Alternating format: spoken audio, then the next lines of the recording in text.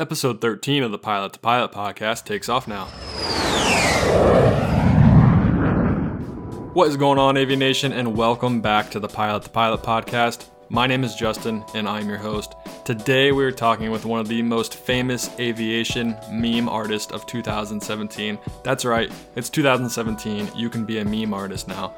But we're talking with Derek from Airline Pilot Memes, and we talk about so much in this episode. Some of the things that we talked about in this episode are how Derek was a career changer. He had a job. He was getting paid over $60,000 to be a civil engineer and walked away from that. We talk about why he walked away, how he finished his training within 8 months of quitting his job, and how he had side jobs to help pay for his job. We talk about the difficulties that he faced in his training and how everyone will face their own difficulties in their own training, how he flew 5 times a week, 2 times a day to finish his training as fast as possible. There's so much more we talk about. We talk about sports, we laugh a lot, and we talk about how this is the best job in the world and how right now is the best time to get into this industry. I cannot wait to share this episode with you guys. It is such a good episode. I think that everyone can take away something from this, whether you are looking to be a career changer, whether you just graduated college, you're like, man, I really wish I could fly planes, or whether you're an airline pilot. We talk about the mentality that you need to have to get through this career and what you need to remember when you're down on this job. I want to go and remind you guys about an awesome promotion that we're doing with Log10 Pro. If you go to redeem.log10.com/pilot to pilot, you have the opportunity to save 12 to 23% on a Log10 Pro X subscription. And let's face it, saving money in this industry is huge. That is money that you can put toward your training. So go ahead and head to that website, and I hope that you take advantage of that. We are putting together a website. It is in the works right now. Hopefully it will be out soon. We want all your feedback on what you want from a website from us. Do you want merchandise? Do you want a place where you can post your stories online that everyone else can read? As always, if you enjoy this podcast, please let us know. You can leave us a review on iTunes. You can go to our Instagram @PilotToPilot where you can comment or DM us. It is an amazing thing that we get to hear from you guys and hear how this podcast is impacting your career, and just let us know. We love talking with you guys. Oh, and one more thing before we start. We are launching a Pilot to Pilot Patreon. If you want to support us and help us create the best content possible, head to our Patreon account. Just go to patreon.com/pilot to pilot and you can help support us and help us create the best content possible. Don't feel like you have to give. This is just for you if you really love the podcast and you want to help us grow. I hope you guys really enjoy this episode, like I said before. And without further ado, here's Derek. Hey, Derek, thanks for coming on the Pilot to Pilot podcast. Hey, glad to be here. Thanks for having me, Justin. No problem. I'm really glad we get this worked out. It's really cool that I just reached out to you 24 hours ago, and here we are sitting today having a conversation. Yeah, we reply to every single email, like as long as it's not spam or you're trying to request money and and whatnot, we'll reply to you for sure. For sure. Well, that's awesome. That's good to know. For anyone that wants to reach out to you guys, go ahead and reach out, and they'll respond back. Yeah, we will. Well, cool. So let's go ahead and get started. The first question I have for you is, why become a pilot? What was the inspiration behind you getting into aviation? Well, so I never thought I'd be a pilot, to be honest with you. I went to college. I did engineering, and I was a civil engineer. Obviously, the easiest engineering that you can get into. Obviously. And yeah. So I woke up one morning. I was driving to work. I lasted about 4 months in the industry, and my office was right next to an airport. And I'd done some basic introductory flights before, and I looked out the window and there's this airport and these guys are just doing laps in the pattern. And I was like, some guy's getting paid to fly. Why can't I do it? So I walked into my boss's office about 4 days later and I handed him my 2 weeks notice, quit my job, and went straight ahead and ended up finishing my commercial pilot instructor certificates and all that good stuff. Just about I want to say 8 months later. I treated it like it was a full-time job and completely quit my job. I did not work. Now I did do side gigs and fueled airplanes and did that stuff at the FBO, but pretty much my wife wanted to kill me. I can imagine. I know, just like going in aviation and you have to spend so much money to become a pilot, and it's very daunting, and it seems like it'd take forever to happen, but it's really cool that you did it in 8 months and you could recognize the fact that it's something you need to devote your whole time to so you can get this done as fast as possible. Yeah. And a lot of people, when you make that jump into the industry like that, it's overwhelming, and everyone faces their own challenges. And I faced my own. I'm sure some of you guys out there will face your own challenges, and not to say anyone's more or less, but it's a tough industry to cut your teeth in, and it's really, really, really, really challenging if you don't have the dedication to do it. For sure. If you don't have the dedication to do it, or if you don't have a support system, it's like you had your wife who I'm sure eventually she got over the fact that you quit your job and she was willing to support you and get through it. But it's a tough thing. It is. When I quit my job out of college as an engineer, I was making about $62,000 a year. And my wife and I were very comfortable. My wife has a great job. And I quit that. I walked out of that with $0. I had about $10,000 in my pocket that I had saved up over the years, which obviously isn't a whole much in today's terms, but this was back in 2010. And next thing you know, I left a $60,000 a year paying job. My wife was like, "What are you doing?" My father-in-law wanted to literally kill me. My parents were questioning, like, "Are you an idiot?" And I did. I quit my job, full-fledged quit my job, made $10,000 last me for about 2 months on flying. And I was able to get my private. Now I flew 5 days a week when I could, when the weather was good, 2 times a day.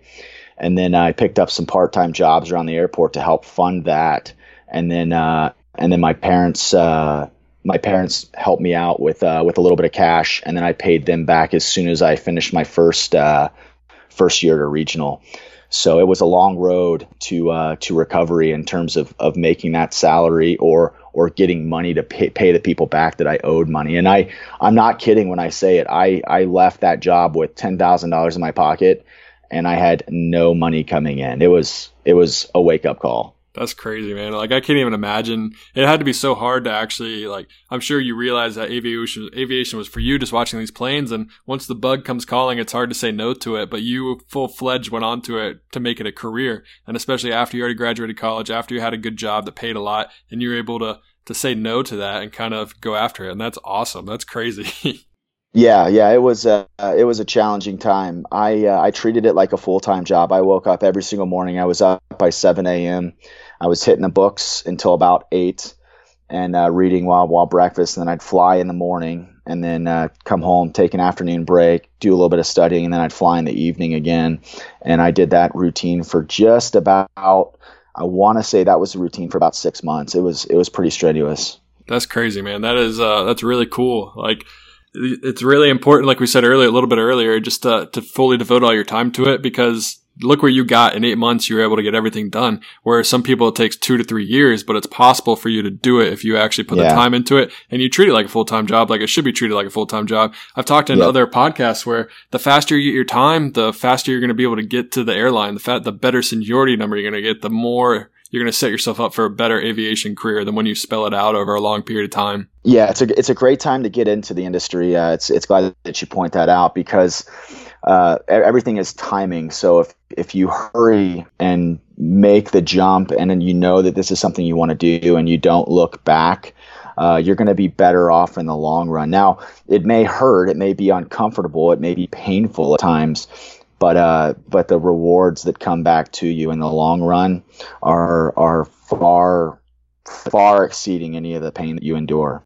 Oh, for sure. I mean, I don't know how much money you could ever top out being an engineer or civil engineer, but you said you're making 62 grand, but a lot of people, there's not much going up from there. Like, I'm sure maybe at the end of like 30 years, it'll be up to 100 grand or maybe a little bit more. But as an airline pilot or as flying for NetJets, you have the opportunity to make really good money, like life-changing money, like 250 grand a year up to $300,000 or plus, depending on what airline you get hired on. Yeah. The opportunities inside the industry, and it's so flexible in terms of what you want to do. I mean, some guys choose a career flight instructor path, some guys choose a corporate path, some guys choose a cargo path, some guys choose an airline path. It's all based on what you want to do. No job in aviation I treat it with a higher regard than the next one. I consider a flight instructor just as valuable to the industry as I do an A380 captain. I mean, both of them are doing a job to either, one, provide transportation service, or two, foster the industry with new pilots. So without either one of those two people, and then the spectrum in between, that right there is going to make the industry grow, and it shouldn't be held with any less regard whatever position or route you choose. Oh, for sure. If you want to make being a CFI your full-time career, like I give you all the props in the world. Like that is awesome. I personally wasn't called to be a CFI. I don't know if I would have been the best CFI ever, but there's people out there that are really good at teaching, and maybe you should be a CFI because you are there to help, like you said, foster the next generation and the next pilots, and you serve a great role. Yeah, I'll tell you what, man. I flight instructed. It was my first job after I got my pilot certificates. And man, I'll tell you what, I worked harder doing that job for less money. Now, granted, I did all my training through a Part 61 program, and then I was getting my own clients through my own advertising and my own word of mouth. But man, I'll tell you what, the rewarding aspect of being a flight instructor is instant gratification. In terms of seeing your students develop and in terms of seeing your students grow. Now that it's not for everyone, man. I mean, I'll tell you what, kids are gonna, or not kids, but your students in general, they're gonna try to kill you. There's no way around that. I've almost been killed by students, and I'm sure I almost killed my flight instructor a couple of times. I just never knew it. Yeah.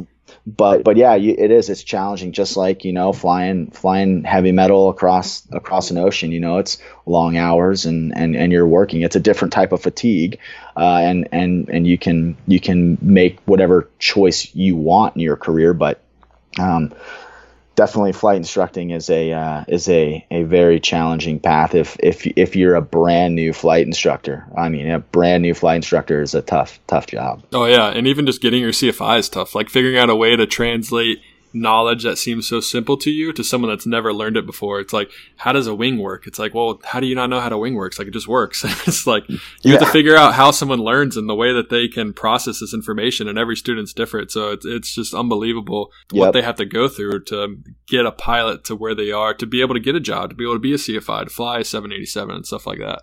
Yeah, it's a very dynamic job. And I remember the first day that I was a flight instructor, and I knew that I'd gotten myself into a job that one, I loved, and two, I hated, both at the same time. I was flying all day, and I loved to fly, which was great.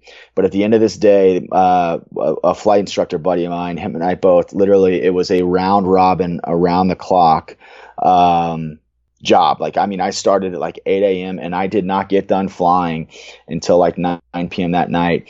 And between the changeovers and the briefing and a lunch break, I think I blocked that day, like total flight time, I want to say just about 8 hours of flight time that one day. It was incredible. It was absolutely incredible. Yeah, that's crazy. I mean, that's a lot of time to be flight training. That's unbelievable. Yeah. A lot of near-death experiences. I'm sure. And we'll hopefully get into some of those stories in a little bit, but I kind of want to focus more on your training a little bit more, because you just went after it, and that's crazy. Like, you did everything so fast. Did you struggle with anything, or did everything kind of come natural to you? I know that you're an engineer and there's a lot of school for that, so you're used to studying. It was nice. It was nice still being fresh in the learning process, because I'd come out of college about 6 months earlier. And I was still sharp. However, I don't think that it should limit you in any aspect if you haven't been to school in a couple of years. I'd say if it's something you want to do and you've been out of school for years, you can definitely do it. Struggle wise, my biggest thing that I struggled with was reverse sensing when I did my instrument training. And I did the old school, the needles and the VORs and the localizer with the little crosshairs on it. Yeah. And flying those approaches and flying those needles was one of the hardest things that for me I had to overcome. Now, I could spatially orient myself, but I was always second guessing my position, and for me that was hard to get over. When you're not able to see a ground reference to where you are, it was very hard for me to be like, wait a minute, is this needle going this way, and am I supposed to go that way with the needle, or am I supposed to go the backwards way, or what am I doing here? To, from, and is this thing even working? Right.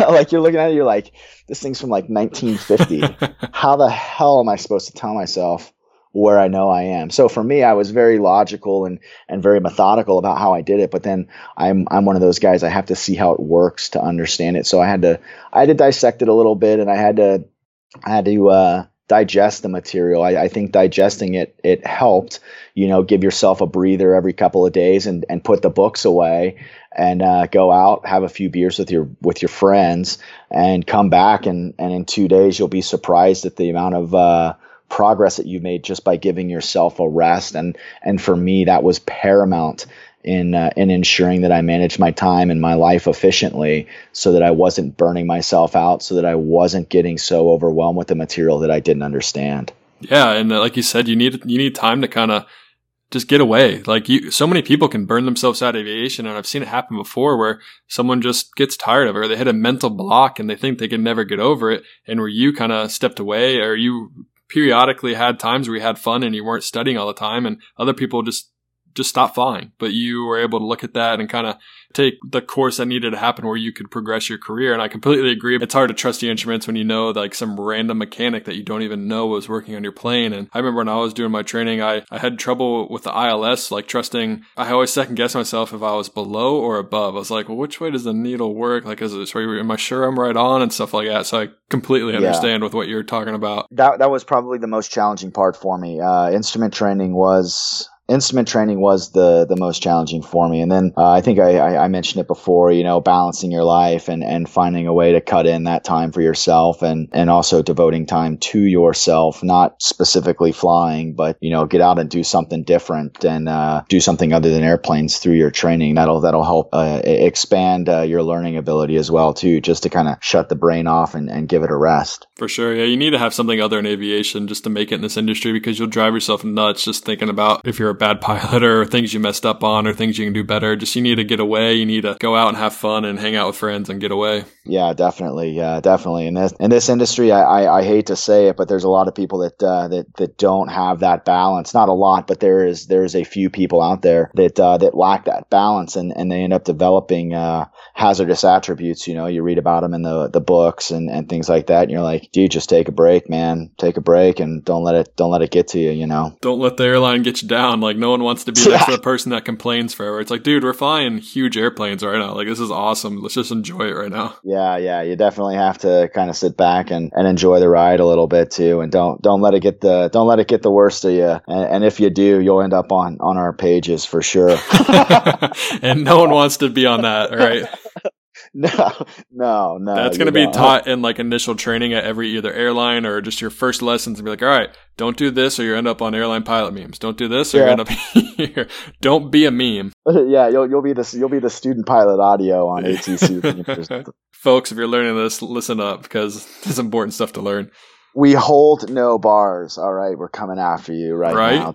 Don't be a bitter dickhead. Sorry. Well, hey, I mean, if the way you look at it, like the stuff that you post, even like say if it is like kind of poking fun at the situation, but someone can be listening to it and kind of learn from that and be like, okay, maybe I shouldn't do that. So in a way, you're also providing a service to help clean it up. So yeah, I think through the pages, I mean, this is kind of a little off topic, but we were talking about some of the content that we post and even ATC memes and some of the stuff that we do here. Ballrock is one of the admins over here at Airline Pilot Memes. He's the guy that did those Lego pilot videos, and we talk about some of the stuff. And you kind of look at your reach and you look at your exposure and things like that. And we have heard through the grapevine that some of these videos and some of our content has been even shown in training departments at airlines and like UND and Embry-Riddle. It's kind of funny, like we'll get this picture or we'll get this submission where guys like, I was in my class and I saw one of your pictures that the professor pulled up on the PowerPoint slide. And it's like, it does kind of have a learning objective to it, as offensive as some of the things can be. We try not to cross that line, but there is some educational aspect to it for real. And I'm sure you guys will admit that it's all in good fun. Like, you don't have anything against any of these people. And I know that you'd be the first one to say that you guys have made your own mistakes that you laugh at. And that's part of being a pilot, is you have to laugh at what you did and learn from it, because that's the only way you get better, is just by learning from your mistakes. You're exactly right, Justin. One of the things that we do, and here at Airline Pilot Memes, ATC Memes is a little bit more open, but we've actually put our own pictures in some of our memes of our own mistakes. and if we can't find humor in our own mistakes, and that's a true story. I've memed myself twice on that page. And just randomly, like they kind of take off, and I've made the mistakes. I've done the mistakes. I mean, I don't walk on water, and I know no one in this industry does, and I for certain 100% that I have memed myself on that page twice. I know for a fact, and then all of those instances from some of the content that we do create is a parody of my real life or the other admin's real life experiences, and it's real life. I think that's what engages people the most. Oh, for sure. And like you said, we've all made mistakes. We're all not Saint Sullenberger, we can't all land on the Hudson. So oh Jesus. Oh man, I'll tell you what, if I had a nickel for every time someone messaged me that Saint Sullenberger or something, man, I'll tell you what, I could quit my job today and I'd be going. I never thought that would take off the way that it did. We did that. I'm the one that painted that picture, and I did that to bring light to the fact that he's a human, and what he did was great. What he did was truly unfathomable, and regardless of what he said to certain demographics in the industry, or regardless if you like him or you don't like him, what the guy did was truly remarkable. And then to hold him at such a high regard, I think is what should be expected. But there has to be like a Saturday Night Live skit of this, where it's like you kind of have to bring this human element into it and make people make fun of the fact that that's who he is, just to remind yourself that he was a human being that did something so great and so miraculous at the same time. So that's the story behind that Saint Sullenberger, man. That thing got us sued, man. And oh no.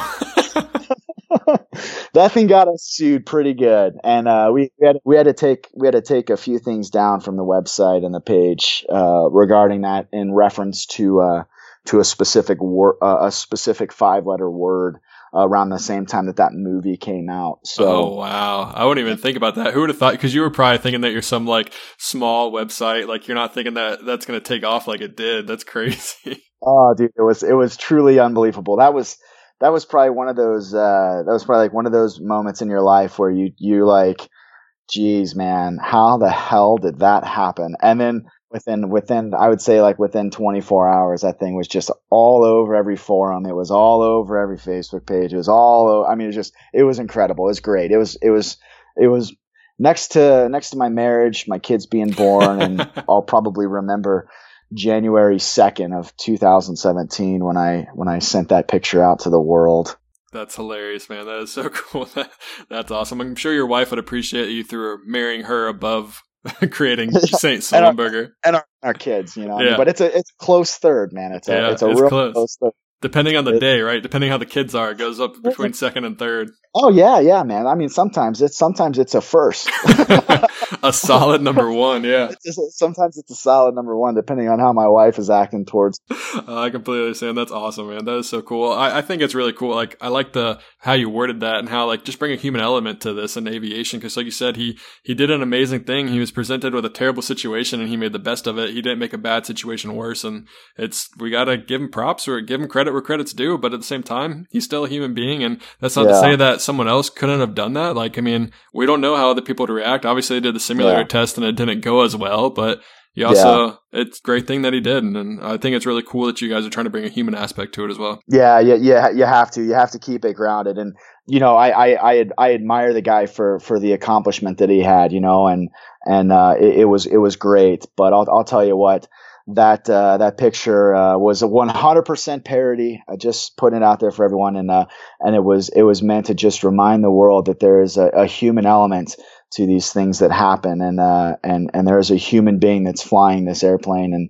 and at some point, it's like a good Donald Trump joke on Saturday Night Live. You have to remind the world that there's a human being running Twitter. So that's what we strive to do. We strive to add humor to the industry and create an open environment where there's an open engagement of people that can like, follow, and share the content and interpret it whatever way you want to. there's a great aspect of that, you know. For sure. It's a good community you guys are building, because I know that even we're just reading the comments, you guys are active commenting, and there's a lot of comments that are just going back and forth, and it's really like introducing pilots to each other and just. Oh yeah, it's great. It's great fun. It's probably the most fun I've had in a long time. That's good, man. Yeah, I'm sure it's never a dull moment with you guys. Oh no, man! When so there's a few of us that run the page, and then there's the guys at ATC Memes that run the page. And when we got together down in Houston, and we were shipping out all the stickers and stuff, and we did a live video, and then we kind of did an interview and stuff. And for the first time for me, it was my first time being on camera, and I was kind of shy. My artistic side, I express obviously through the internet, being a meme artist, if that's something. It's 2017, so it's something now. You can be whatever you want, right? Yeah, man. So and for me it was kind of odd, but I'll tell you what, we went out and had beers, and I got this text message from one of the admins over at ATC Memes, and he's like, I told him I was on, you know, I got the jump seat down to Houston, and I was like, I'm on, and he texted me back, and he's like, it's going to be a creative orgy of the mind. And I'll tell you what, it was nothing short of that. We had such a good time. Those guys were more than hospitable to me down in Houston. The other admin wasn't able to make it down there. He had to work.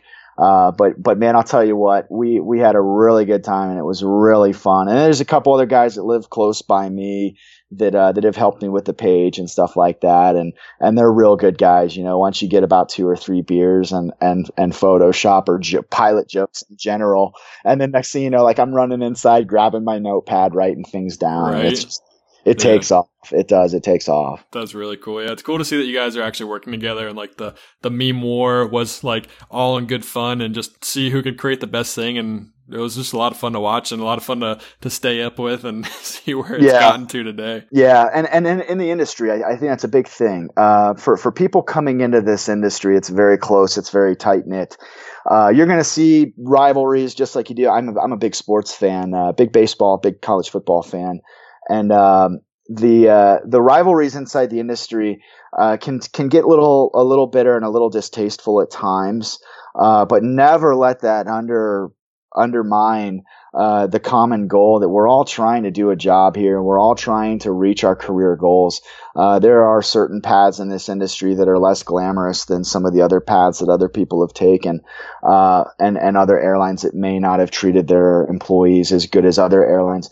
But remember, we're all trying to create a living for ourselves, and we're all going to go to work, and we're all that we all come home at the end of that day, and if we can add a little bit of fun and still share the glories and the pitfalls through humor, that's what we do. It is a very tight knit, very, very close community. So definitely know that is a good thing or a bad thing, depending on how you want to interpret that message. But it's a very close and a very tight knit industry. Oh, for sure. And I think even just aviation, or the Instagram aviation aspect, can further that, like how small it is and how close it is, and how everyone's there to help everyone out. Like if you reach out to someone, they'll help you out. You have a question, like you can create some good relationships on Instagram, and it's really cool. But like you said, everyone has the same common goal in an airline. Once you're in that cockpit with someone, it doesn't matter. Say my dad flies for American Airlines, and he's gone through a bunch of mergers. It doesn't matter if you're America West, if you're old US Airways, if you're American and you're not American. Like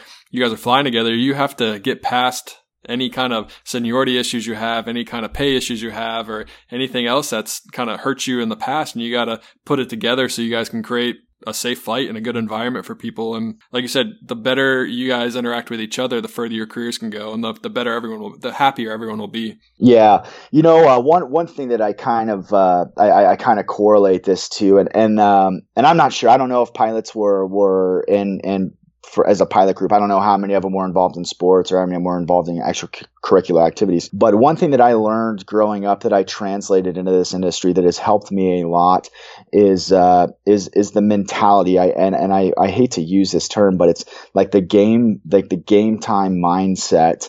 I played some sports through college and then did a little semi-pro stuff shortly after I got out of the military. And I'll be 100% honest with you, man. When you show up to work, it's like Peyton Manning does. It's like that guy's there to win a ball game, and regardless of the offensive line that was there on the other side of the field last season, they're now protecting him with that same common goal. So you'll see that in the airline industry a lot, where you'll see companies merge into to another, or you'll see regional pilots from different regionals move on and come to a major. And again, it's that same common goal mentality. Sure, there's a rivalry, but 100% you're there to win the ball game. And in this sense, that ball game is safety at a paramount.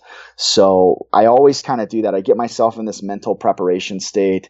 I kind of leave the Facebook page alone. I kind of leave my home life alone. Whatever has been tasking me, and I kind of shut that off, and then I go into a work mode while I drive to the airport. And then by usually the end of day 4, the game is over, and I'm ready to go to the locker room and not even deal with what happened on the field. And for some people, they fail to adapt that mentality, and they hold on to those things, and it can create a hazardous attitude, or it can create a negative attitude.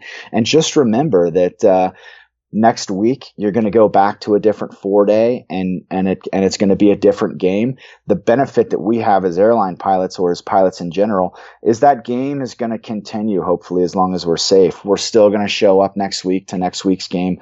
We're still going to keep going. We don't have a Super Bowl or a playoff where it's end all be all and we're done. I mean, that's age 65 for us, and I'm still going to probably land the airplane the exact same way that I did now as I will when I'm 65. So we have that benefit, but never let that game time mentality and that teamwork mentality fail to exist. It's a huge thing that you can learn. And if you haven't participated in sports and you are coming into aviation, join a softball league, or join a soccer team, or something to learn what that game time mentality is. When the lights come on and you start to get in that rhythm, and then when the lights shut off, it's time to go home, and it's time to do your thing, and you did your job, and hopefully we all walk away safely, and we win the game.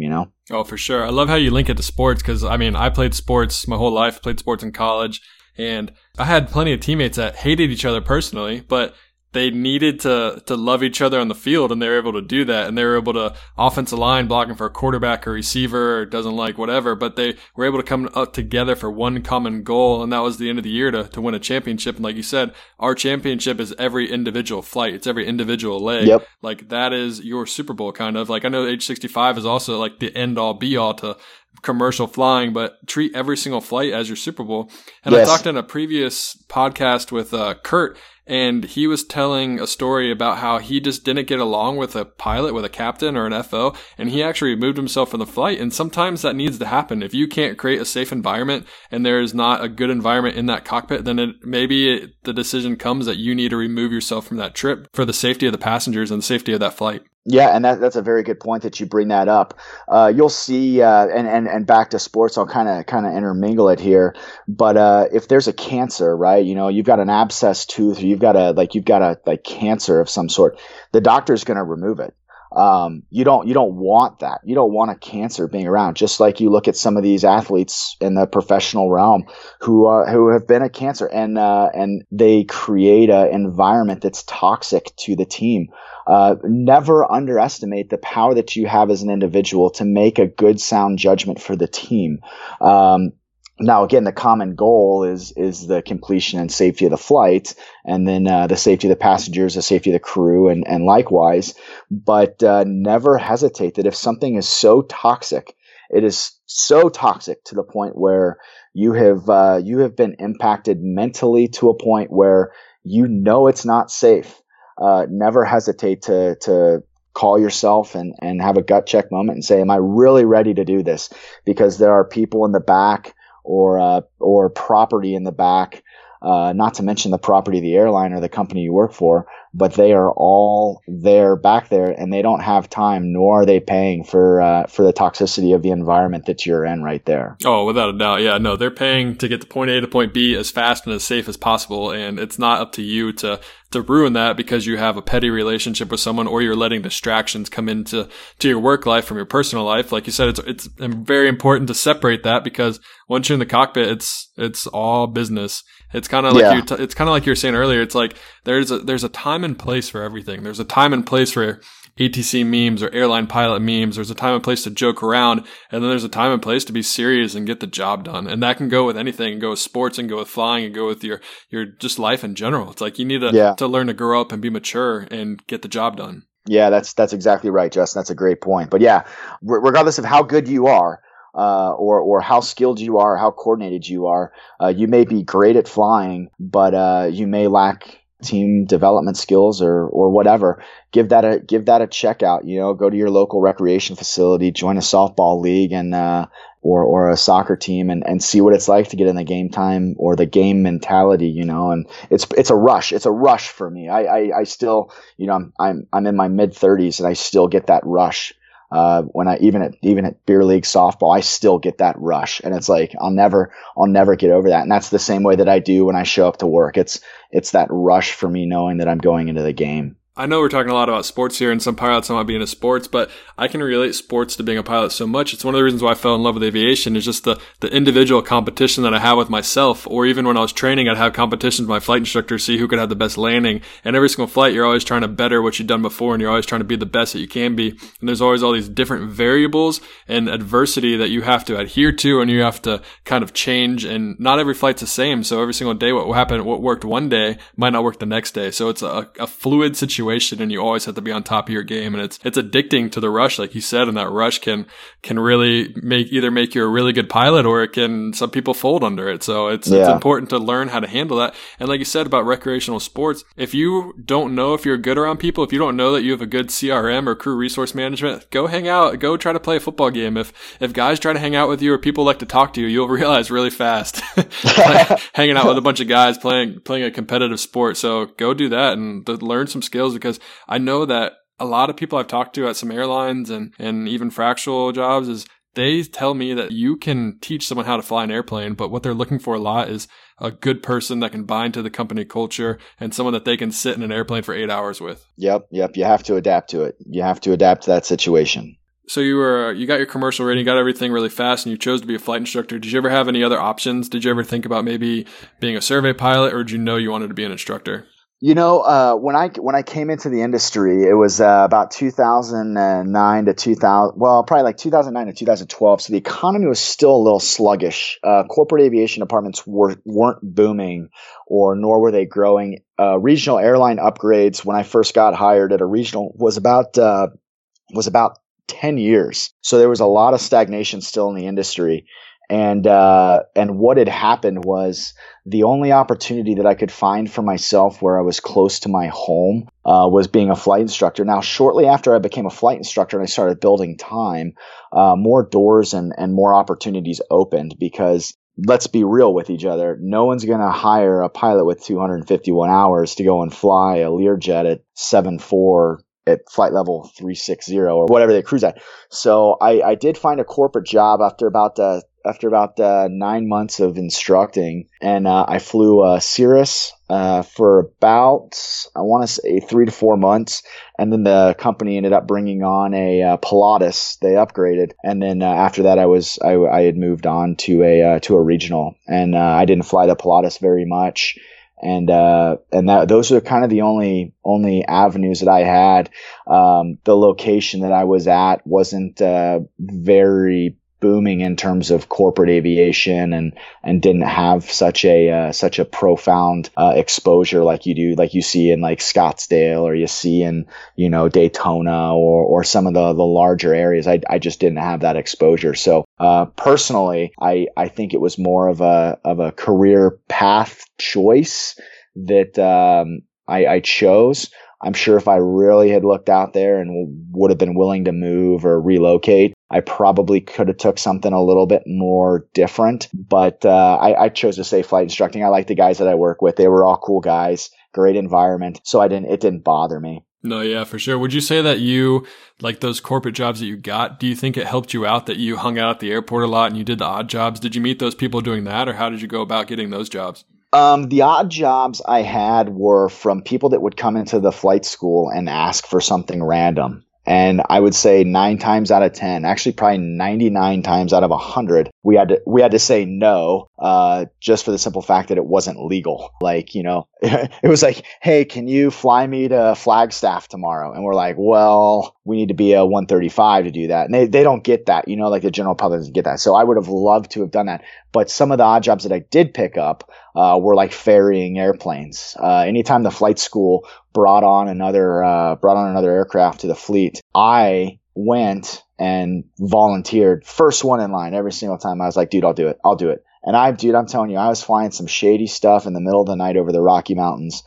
And it was like one of those things that the more experience you get, the less risk you're willing to take type of stuff. And, some of the freight dogs and the cargo guys may get an idea of this, but you do a lot of stuff that early on in your career, you're eager to fly, but you don't know when you should say no in terms of like what you're competent and willing and able or should do. So I did pick up the flying, the ferry flights.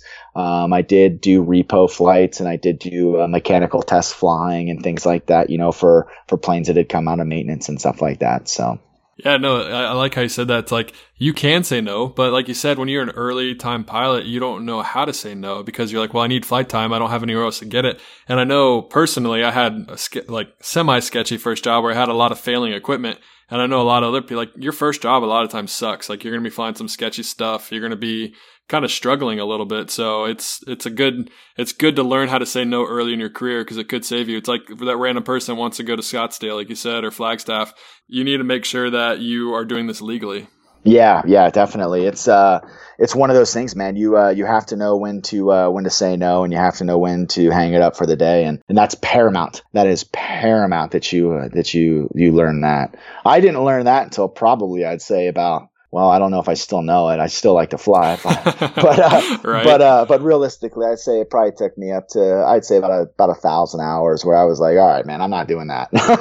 Yeah. No, I would agree with you. I'd say it took about 1,000 hours or even 750 hours because a mentor told me one time when I told him I had 750 hours, he goes, dude, be careful. That's the worst time to be a pilot because you think you know everything, but you don't. Like you are just now getting your base knowledge of this industry. Yeah, that is true. I'd say it took me about 750 to 1,000 hours before I was willing to say no. And, that's the industry. A lot of people don't know that, or never know that. But fortunately, once you make it past probably your first or second job in aviation, upwards to a regional or a cargo or a corporate department of a company, you have a pretty good sound knowledge, unless you really messed up and you're just taking job to job because no one else will hire you.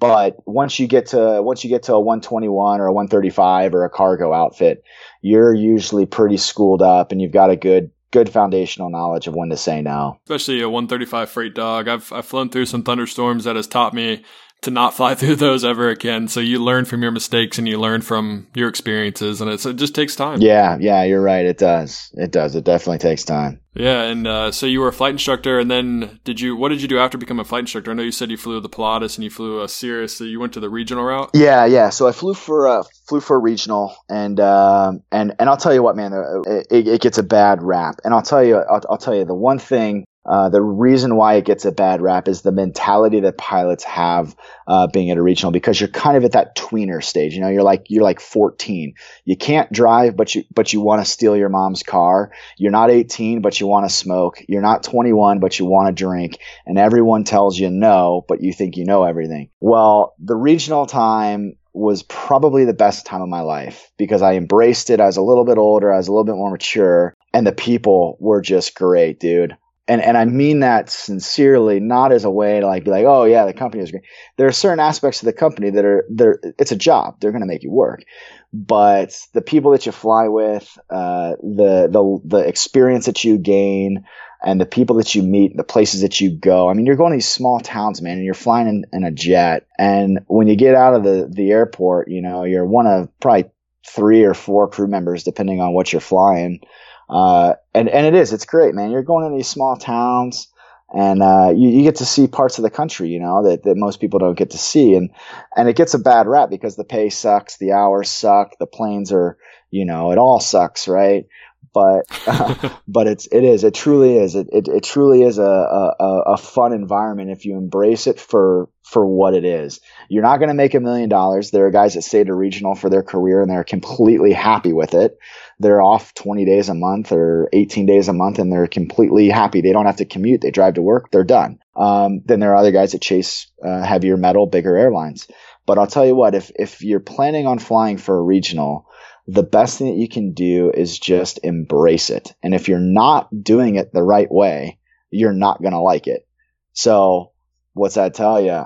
If for whatever reason you're not liking it, change the way that you're doing it, change your mentality, change your perspective, and you'll find that there's some pretty cool things that you can get yourself into flying regionally.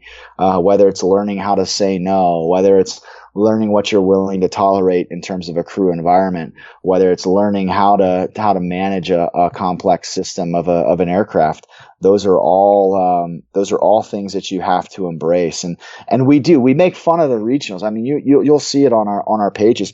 But a lot of it is stimulated based off of the fact that, dude, I would not have that ability to create that content if I did not immerse myself in that culture so well. Because I'll tell you what, the reason why some of the content that we create gets popular is because the immersion that we've put ourselves in that industry. And even in the mainline world, you have to understand that it's not the same. When you're on a regional, you're with the same crew for 4 days. It's usually 2 flight attendants and 2 pilots, or 1 flight attendant if you're in a 50-seater. And you're flying around for 4 days. You get to know each other. You're doing 6 legs a day, 5 legs a day, 4 legs a day. You're doing a lot of work.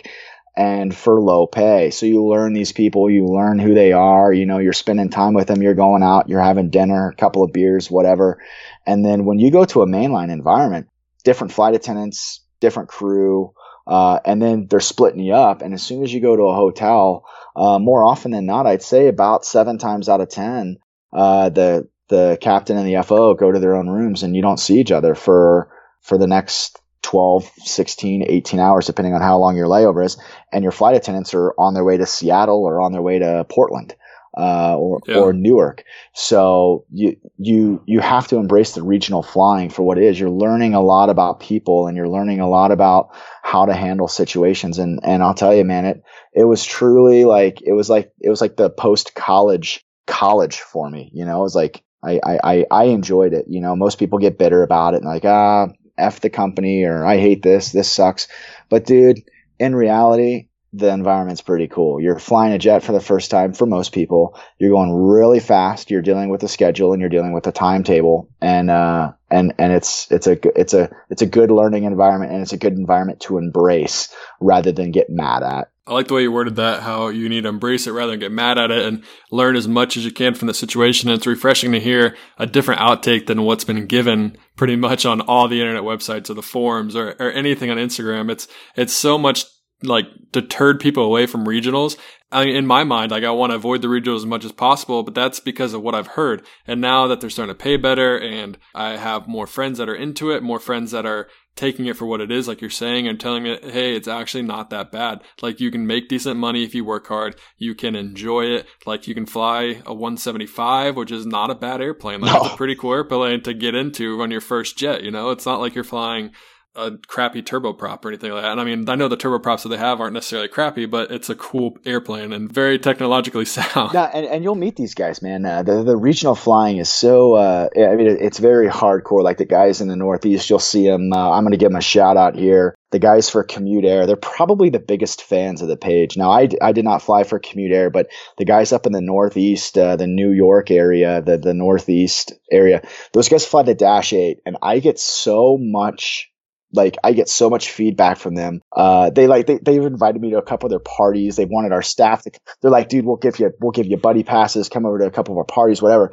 And I'm like, I'm not doing it. You know, like that's the last thing I need to do is tell my wife I'm going out of town to party with a bunch of guys up in the Northeast. But dude, they're hardcore, man. Like they're hardcore. They embrace that turboprop. You know, it's like that's hard time. You know, it's like, you know, a guy it's like a worn as a badge of honor. The guys at Delta, dude, those guys that fly that Mad Dog, man, the MD-88, the MD-90. I'll tell you what, those guys, they embrace the Mad Dog so much, man. And then you fly with some of the guys that flew the Brasilia and the Saab up and down the West Coast for American Eagle and the Saab, and then SkyWest and the Brasilia up and down the West Coast. Those guys, man, they loved flying that stuff. And now, granted, the money wasn't there, so why would they stay there? But they take that time, and you find the guys that do embrace it. But the guys at Commute Air fly the Dash 8 up in the Northeast. They'll appreciate the shout out, because I do reply to all of their comments. I know who they are, and they love that Dash 8. But now, like you said, the pay is getting better, the industry is getting better. The movement is there now. You're getting these planes like the 175 that are kind of like a real airplane. It's not like a turboprop, like you said. And you have to ask yourself this, like, for 1 second, it's like you're making $45,000 to $50,000 a year, first year pay, give or take. I'm probably going to get crucified for saying that. And I'm not saying that by any means this is a fair wage for the job that they do. But look at where it has come from just the past 7 years. I mean, it was like $19 an hour was the average first year pay, and it was like $17,000 a year 7 years ago. Now, if it were up to me, I would say pay the guys as much money as they want. But then again, my airline would probably be bankrupt. I know, right? Yeah. But you have to be honest with yourself. At least it is getting better. Now, if it were me and I were at a regional, I would deny every pay package until I made $1 million. But that's why I'm not in management. So that's very true. It is. You have to take it within reason. But again, at the same time, you have to be, and I'm very proactive, pilot group wise. I'm very pro pilot group, rather than I am pro propaganda. Even though I do put those Sully prints out there, I am very pro pilot group, and I stand on the line of the side of the pilots, rather than walking on that line. I mean, I'm very vocal about that in some of the posts that I do. And then also some of the other posts that you may have seen, other admins put out there as well.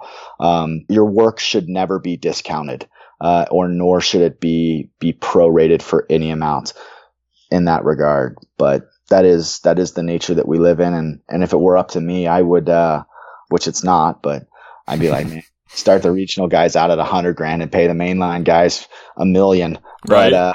But then we'd all be bitching like, why are we only getting $100,000? I know.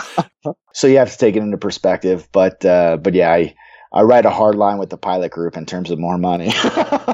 I can appreciate that. As a fellow pilot, we all appreciate it. I ride a really strong side of that fence for sure. I would honestly say that if you asked every single passenger on board, they would want pilots to get paid as much as they possibly can, because you have 100, 200, 300 people on an airplane at a time, and it's no joke. Yeah, it is no joke. And a lot of that, what the public sees is a door. But what goes on behind that door, there's actually a lot of work. There's a lot of calculated decisions, and a lot of calculated, I guess, madness that goes into it. There are lows, there are lulls in the activity, but when the workload is very, very high, it's a very high and a very fast paced workload, and all the general public sees is that gray door that blocks them off from the rest of the world. Yep, for sure. So, and they hear all the people say how pilots aren't doing anything and how everyone's going to switch to drones and stuff, and it kind of undermines the ability and the capabilities of having two human lives up there. Yeah, it does, and that's good. That's good parody, and it's good satire. But in reality, there is a high level of accountability for the people that do that job, and rightfully so. They should be paid a very handsome salary, and I just one day I hope whatever trickles down from what I can create, I hope that it impacts the industry in a way to where pilots are at least paid more. Right. That's my goal. I just want to be paid more. Yeah, man. I mean, we have a very special skill, like not everyone can be a pilot. Like, I mean, I'm not saying not everyone can be a pilot, but it takes a special person to pursue this as a career, to put them through the things that we've gone through, to fly across the Rockies in shady equipment. Like, it takes someone special. Some people might call them stupid to keep getting in that airplane. So I'm all for getting paid as much as possible. Yeah. I tell everyone, man, there's one way to do it. And every crossroads I came up to, I looked for the guy with the dark glasses and asked if I could sell him my soul. That's, I was like, that's no joke, man. And there's I guess an analogy or I guess that's a euphemism for what I've done career wise. But it's like, at every crossroads that I came to along my way through this industry, it's like I just looked for the guy with the dark glasses, and each one that I could find, I asked him if he wanted my soul. and eventually I found the guy at the crossroads, and he had glasses on, and he said, "All right, I'll take your soul." and then he started flying for a regional, right? yeah. But yeah, it's a tough industry. Your first year is always going to be rough, no matter where you go. It's a seniority based industry, so you're at the low man of the totem pole. Commuting sucks. I've commuted. I still commute. I'll tell you what, man, I think commuting should be outlawed, or at least every airline should have some sort of commuter clause. I think that would be reasonable. And then I also firmly stand with the minimum crew rest issue. And I do believe in all of that, those are all good things that the industry could embrace a little bit more than they do now. And I think that would mean a huge thing to some of the guys that have commuted for 20 years. And it's a tough life. It's a really tough life. No, it's definitely a tough life. I've seen my dad commute. He flies for American Airlines, and he was a former Piedmont, US Airways, and US Air, whatever airline you want to call it. He's probably that's been under American now, but he's had to commute to Washington, to Philly, to pretty much every single base that there is, just so he can hold a block. Because like you said, seniority rules the game. And that's one of the things that I keep on preaching, is that get your stuff as fast as possible. Like, you got yours in 8 months, and look where you are now. You're doing what you wanted to do, and you're at a company that you probably want to stay at for the rest of your life. Where if you took 5 years, you just lost 5 years. You just lost an extra, or you lost we would have lost like 4 years and 4 months. But you went after it as fast as possible. And now you have gained so much seniority over people that maybe want to spread it out, or thought that, oh, maybe I don't know how to do this, or they're undecisive in their career. But if you just get your time as fast as possible, speed up your career like no other. Yeah, that's the 100% truth. The more you delay it, the greater disservice you're doing to yourself. And it is painful. And I look back and I remember my dad telling me, my dad's like, just bite the bullet. It'll only be painful, right, for this long. And then it's like things get a little bit better. And then you're like, oh, wow, this isn't so bad. And then, something shifts or something changes. And like your father, he dealt with multiple mergers or whatever. And he's commuting to Philly, or commuting to Dallas, or commuting to Boston. And you're looking at some of this and you're like, Jesus, how do these people do that? But it is tough, man. And those are things that, through the industry, I foresee that the change is happening, and they're good compared to what they were even 5 years ago. So that's all good stuff. Oh happening. Yeah. And it hopefully it just continues to trend up. I mean, as we all know, aviation goes in the weirdest cycles you could ever imagine. It's always going to go up, and it's always going to go back down. And you just got to find yourself on the right side and get in at the right time, and just hold on for dear life, because some people don't have the ability to hold on, and don't have the capabilities. They get furloughed and other stuff like that. So you got to get in while it's good, and get in as soon as possible. Yeah. That's the truth. And you like you say, you make the best of it, man. I mean, I'll tell you, if you dwell on some of the negativity stuff, and I did, I'm not going to lie, early on in the industry, when I transitioned to the airline, I'll be the first one to be 100% honest with you, man. I was like, dude, I don't know if I'm going to be able to cut this. And you do your job, you put your head down, you do your job, don't make any mistakes, don't let the negativity eat you up. But, it's tough to do that. It's hard to look past it, like you said, but you have to try. It's for the best of your career, for your family, for everyone that's believed in you and where you are today. And just got to do what you got to do, man. Yeah, definitely. Well, cool. So I want to go back and touch on, I know that you mentioned you might have some crazy stories about being a flight instructor. Does anyone, one or two, come out that you want to talk about where a student tried to kill you or just a crazy situation that happened? Oh yeah, man. I was let me think here, man. I mean, I got tons of them, dude. Like I got tons of them. I was finding this guy, man. He was about my age. He came in, a really nice guy. And we went up and we were practicing, doing those S turns and steep turns and all those flight instructor stuff. We're on the practice area, we come back, and I was like, hey, let's go practice some stalls as an introduction to stalls, And I had him pitch the nose up, more right rudder, pitch the nose up, more right rudder, and you get to the stall, you break the stall, whatever. So we did a couple repetitions of those. I demonstrated them to him, and I gave him the controls, and I said, hey, you just use your feet. I'm going to use the yoke, pull it back, pitch up, just show him how much right rudder he's got. So then I felt comfortable with him working his feet, and I gave him the yoke, and I was like, all right, man, your control, show me a power off stall. And we're probably like, I don't know, maybe 3,000 feet above the ground. And he pitches the nose up, and you start to hear the stall horn, and then you hear the buffet. And dude, I don't know what it was, man, but this guy just locked up, and he just slammed the yoke forward. I mean, it damn near broke the firewall. Oh wow! And the pitch of the airplane, man. I mean, I was like looking at the ground upside down. I'm in a little 172, and I'm like upside down, probably like maybe 3/4 upside down, like not 100% inverted, and I'm looking at the ground, and I was like, dude, my controls, man, my controls. And he's like just frozen, now he's got like that shock sensation. He's like looking at the ground through the roof. And I had to reach over and like chop his elbows. And this all happened like this happened. The story takes longer than the actual event. Right. But all this probably happened within a period of about 10 seconds. And we got a call on the CTAF, and there was no one around. It was a small uncontrolled field. No one's around. And we got a call over the CTAF from the fire department asking if there was an aircraft that was in distress, about 3-4 miles to the northwest of the field. And I just didn't reply. I was like, no, I'm not going to say anything. It just came in and whatever. And apparently they're like out there like watching us, and they saw this plane flip over, and it was pretty detrimental. And that kid, bless his soul, he came back.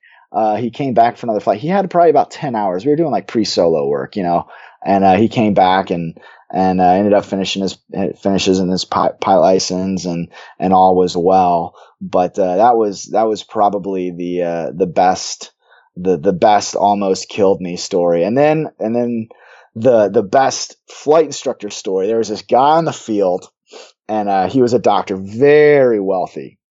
This guy had like 4 airplanes, like a Stearman and a Lancer, a couple Katanas, and this guy's so cheap, penny pinched everything.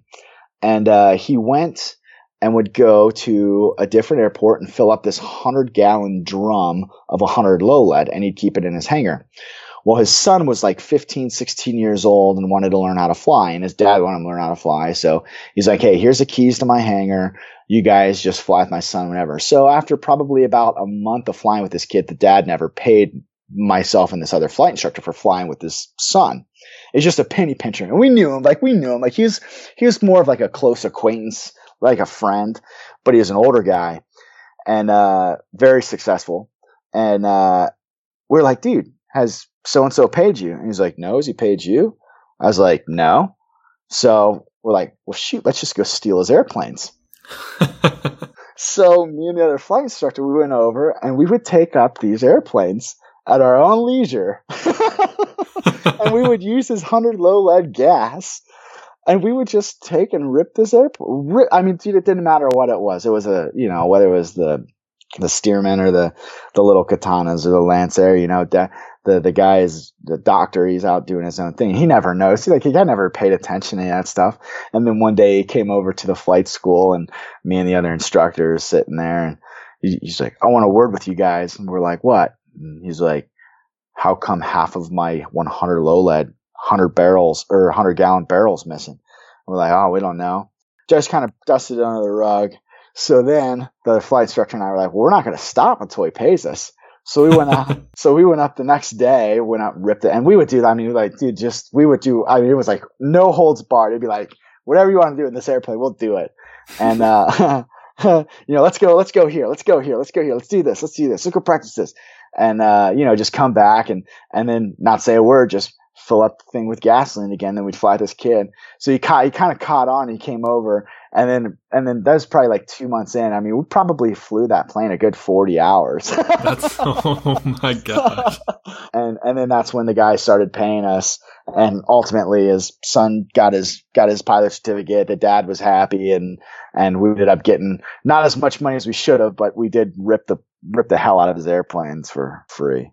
That's like a lesson that you can take from aviation, that there's some people that are kind of shady in the industry. And I mean, they're penny pinchers and they don't want to spend money either on maintenance or they don't want to pay you for a job that you've done. And it's just part of the industry and you got to find a way around it. And maybe they don't take the actions that you did, but I mean, like that's what you had to do. That's what you had to do to get your attention and to get paid. And it's borderline hilarious. I was like, I literally, we were sitting there and I was like, dude, I got the keys to so-and-so's planes. And they're like, really? And I was like, yeah, it's for his kid.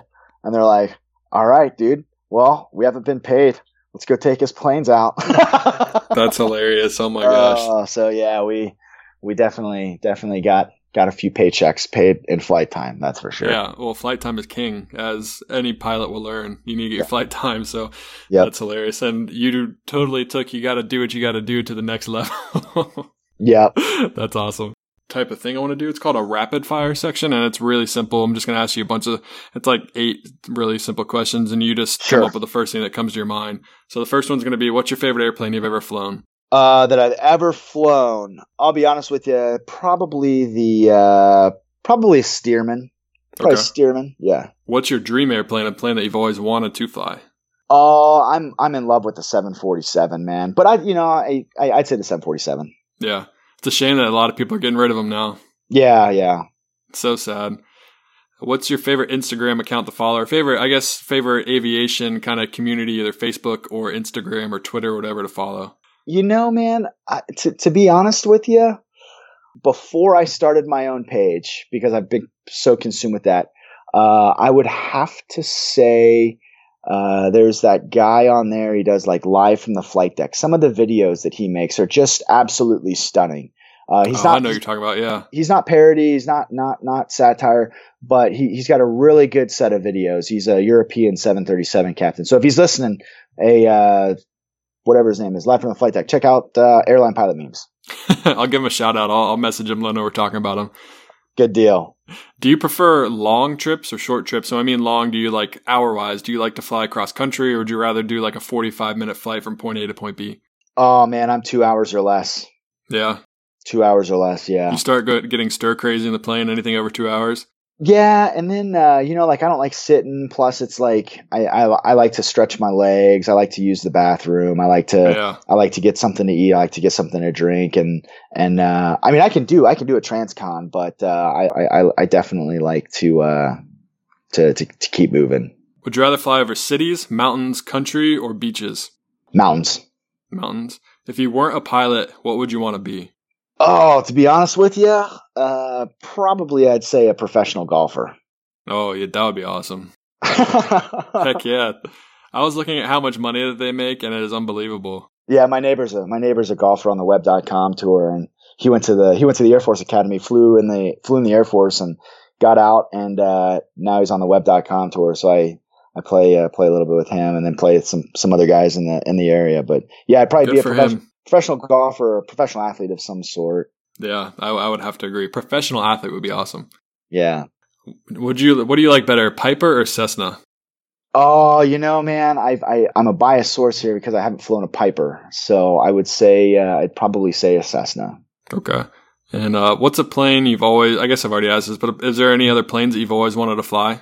Yeah, I'm a thrill seeker. So if I could have had a chance to fly something fast in the military, I'd say that's probably the big detour in my career.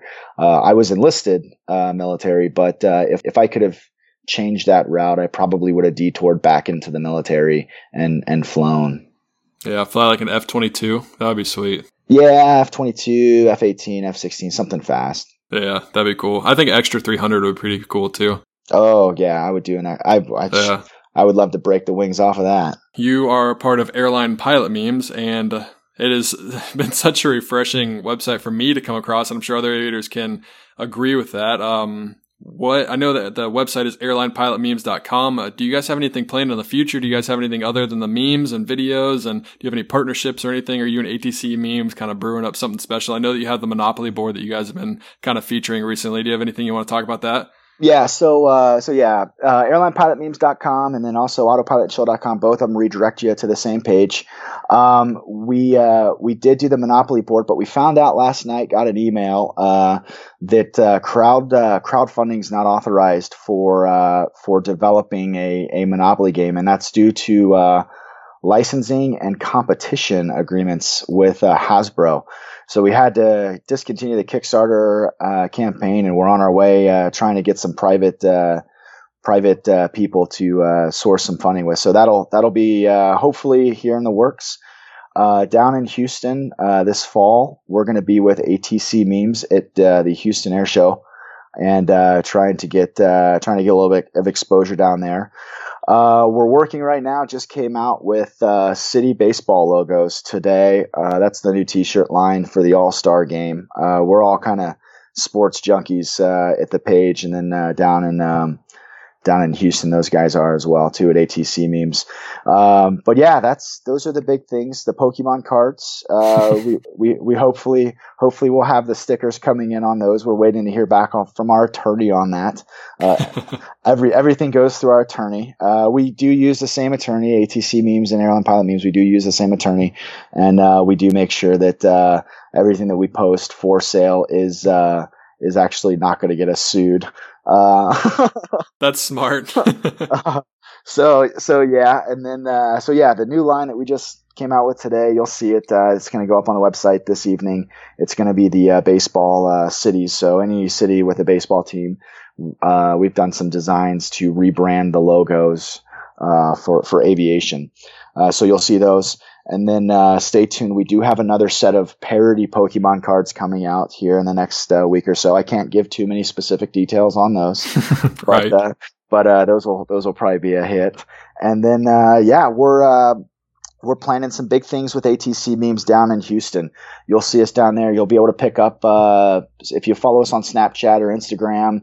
You've seen some of the shirts. We're going to be bringing 4 of our most popular designs down there for the air show. So that'll definitely hopefully be a kick. And then I'd like to thank all the fans. Thank you, Justin, for inviting me and for at least reaching out. You know, we do answer emails, we do answer phone calls. You'll find our contact information on the website, and definitely let us know if there's anything that you need from us, Justin. We don't. One thing that I do want to put out there is we have had some businesses or some companies ask if we would endorse their products. We don't do product endorsements. We'll endorse your podcast or something like this if we're featured on it or whatever. But just for licensing purposes, we don't want you to get sued along with us if we endorse your product. Yeah, that would be a big problem. But yeah, we'll look forward to seeing Pilot to Pilot featured on Airline Pilot Memes. We'll post this up as soon as it goes live. And sounds good, man. And Justin, thanks again for having us. And yeah, no last OH, man. Oh yeah, IO, man, all day. All day long, man. Yeah, all day. Go Buckeyes. Go Bucks. Go Bucks. That's awesome, man. Well, right before you go, one thing I just want to make sure everyone knows that Airline Pilot Memes and ATC Memes are 2 completely separate things. They're not the same. We are not the same. We get that we get that all the time. We get a lot of questions asking if we're the same people that run the same pages. And we're not. The 3 guys that run ATC Memes are different than the 3 guys that run Airline Pilot Memes. The other admin is Ballrock, who he's the guy that does the Lego pilot videos and then also does some of the satire posts on our page. And then there's another guy that runs the Instagram. You'll see him on there. And then those are the 3 of us. But yeah, we're completely separate. That's awesome, man. Well, cool. Well, thank you again for coming on the podcast. I can't wait to share this with everyone. And Yeah, man, I appreciate it. All right, sounds good, Justin. You take care and have a good rest of your day. Fly safe. That is a wrap of episode number 13 of the Pilot to Pilot podcast. Aviation, I am so thankful for you taking the time out of your day to listen to this episode. 2 things I want you to remember. Redeem.log10.com/pilot to pilot, where you can get 12 to 23% off Log 10 Pro X. It's a great way to save money. And then the next one is our Patreon account, patreon.com/pilot to pilot. Help support this community, help support Aviation, help us to create the best content possible. I hope you guys have a great week, and I hope you guys fly a lot. Up next on the podcast is going to be Pilot Maria, so look forward to that. Happy flying, Aviation.